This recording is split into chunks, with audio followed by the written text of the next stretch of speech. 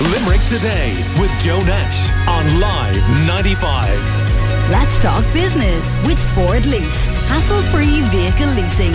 Search Ford Lease to find out more.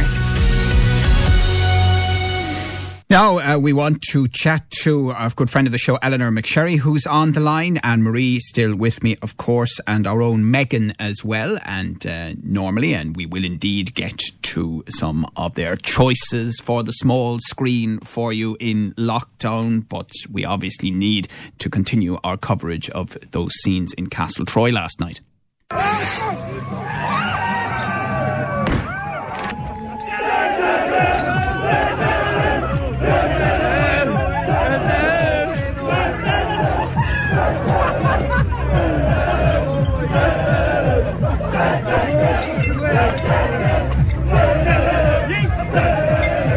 Right, so there you go. Megan, what do you make of all of that? And I know that's some audio that Marie has got us, and we've been playing some other audio as well, and lots of video on social media of the scenes in College Court in Castle Troy. Oh God, Joe, I was just shocked when I saw the videos circulating last night. Just to see such selfish behaviour on a day where Limerick actually had such a low amount of cases was really disheartening and infuriating, to be honest. And I've seen people trying to defend the actions of obviously these particular students, saying that they're unsupervised and what do you expect, but they're 5 and 6 year olds in primary school at the moment that understand that they need to sanitize their hands and keep their distance and stay in their bubbles to help keep other people safe. And then you see things like this and I was exhausted after watching it yesterday. It was just really, really frustrating. And that being said, just explain that to me, that some people on social media were excusing them on the basis that they weren't supervised. Yeah, that's what I saw a couple of people now. This was a very small minority of people that were saying it, but there was people trying to make excuses saying, oh, they're unsupervised and this is just what young people do. But I don't think that's true at all, really. Like, these certain young people are obviously doing that, but there's a lot of UL students who are actually at home or are down in Limerick at the moment who are struggling to complete their online work, and they're missing their friends and they're missing their families, and some of them mightn't even be going home at the weekends because they're afraid to go back if the numbers aren't as high where they're from. And a lot of them are probably working on as essential workers and frontline workers as well, and are being careful. So to try and excuse these actions of the few that won't follow the rules and will do something as reckless as this, I just think that's absolutely ridiculous. I mean, what about the fact that Limerick is a college town and young people come from all over to attend college here? I don't think at all that this is just Limerick students. Like, that's not fair. It's Limerick students, but like you said, they're from other places, and maybe they think because they're away from their families and they're away from their friends at home that it's okay to act like this. And this is kind of, they'll come to Limerick for the week and they'll party and they'll have their freedom, and then they'll go home and they'll follow their restrictions when they're around their families. But it doesn't work like that. If you're doing stuff like this during the week, you can spread COVID, obviously, when you're out shopping, if you meet someone passing. You know, it's so contagious at the moment, and you're bringing it home to your own families and putting them in danger. And I think there seems to be some sort of disconnect in their mind from what they do here in Limerick than what they do back at home. Yeah.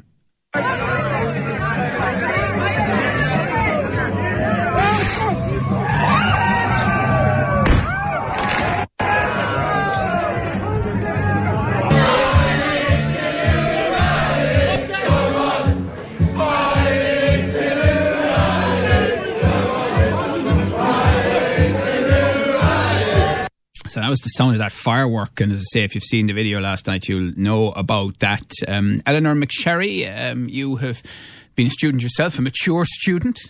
What do you reckon about what went on? Well, I'm a lecturer and I'm horrified. You know, I have kids that age, and I swear to God, if I heard that and I saw my kid in there, I'd be in the car, I'd be driving up there, and they'd be dragged into the car and they wouldn't see the outside of the door until they were 30. I was so horrified by it. I mean, I family going to funeral. Well, they're not going to funerals today, let's be honest. And they can't go to bury a family member because they're abiding by the rules. So what makes these kids so special? Why are they so treated differently from the rest of us? You know, it's a privilege to go to college. I didn't get to go to college when I was that age group. I fought hard. I worked hard to get in to go to college. And this is just laughing in the faces of everybody else. It's spitting on the effort the rest of us are trying to do. You know, and I was absolutely horrified. And I think that, you know, considering that this week only the HSE has produced figures saying that the two biggest age groups where the highest rate of COVID are the over 85 and the 19 to 24-year-olds. And that's the yearly figure. So that age group is the highest rate of COVID. Yeah. And they think it's okay to party. Well, they might get sick, but they're infecting everybody else. Yeah, no, I mean, as a lecturer at third level yourself, Eleanor, do you think that the University of Limerick needs to consider closing the college except online now, which would remove any remaining excuse for students to be there? Look, I don't know. It's not really my place to say what the bosses do. You know what I mean? But what's your view? Like everybody else, I'm a worker. I personally, yeah, because the three other institutions I work for, all of them are online. They don't have the students on campus. You know what I mean? And all of my students I deal with online. My own kids are dealing with colleges here online.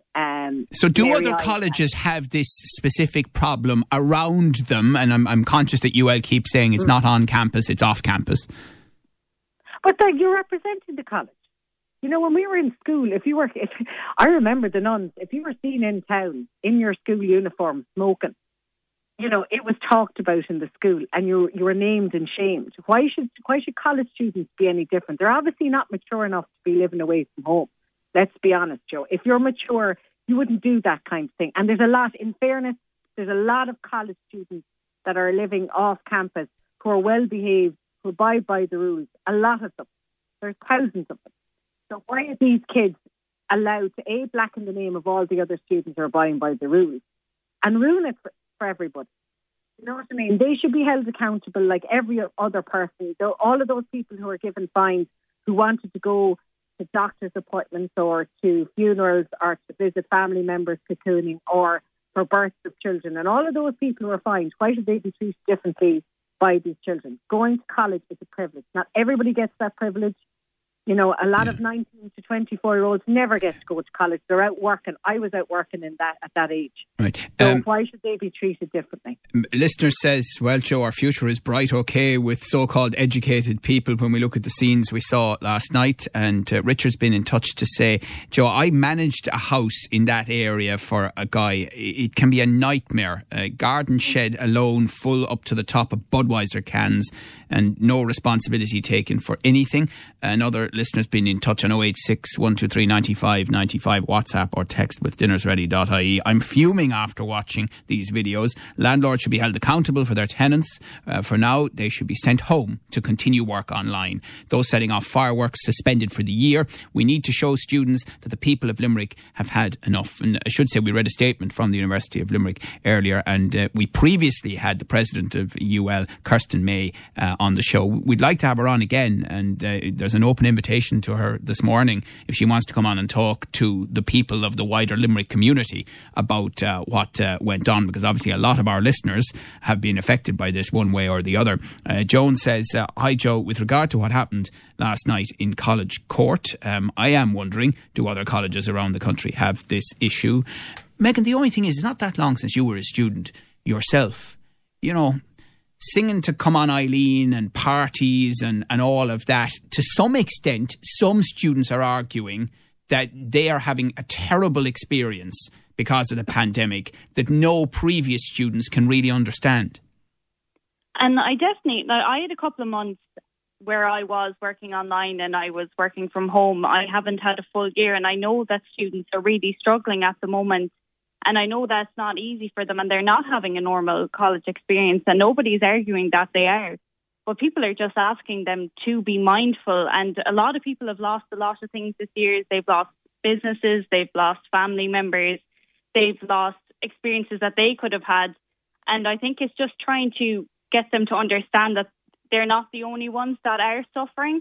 And a lot of students know this as well. Like, they feel like they're being kind of left out of the conversation a lot of the time, which I would agree with. Sometimes students aren't actually talked to see how they're feeling and how they're getting on, other than the supports that are within the college. But on a national level, you very rarely hear college students being mentioned and what's being done to help them and kind of help them have a more normal experience. So I think that we need to reach out to the students that are following the restrictions, obviously, and see what we can do more to support them.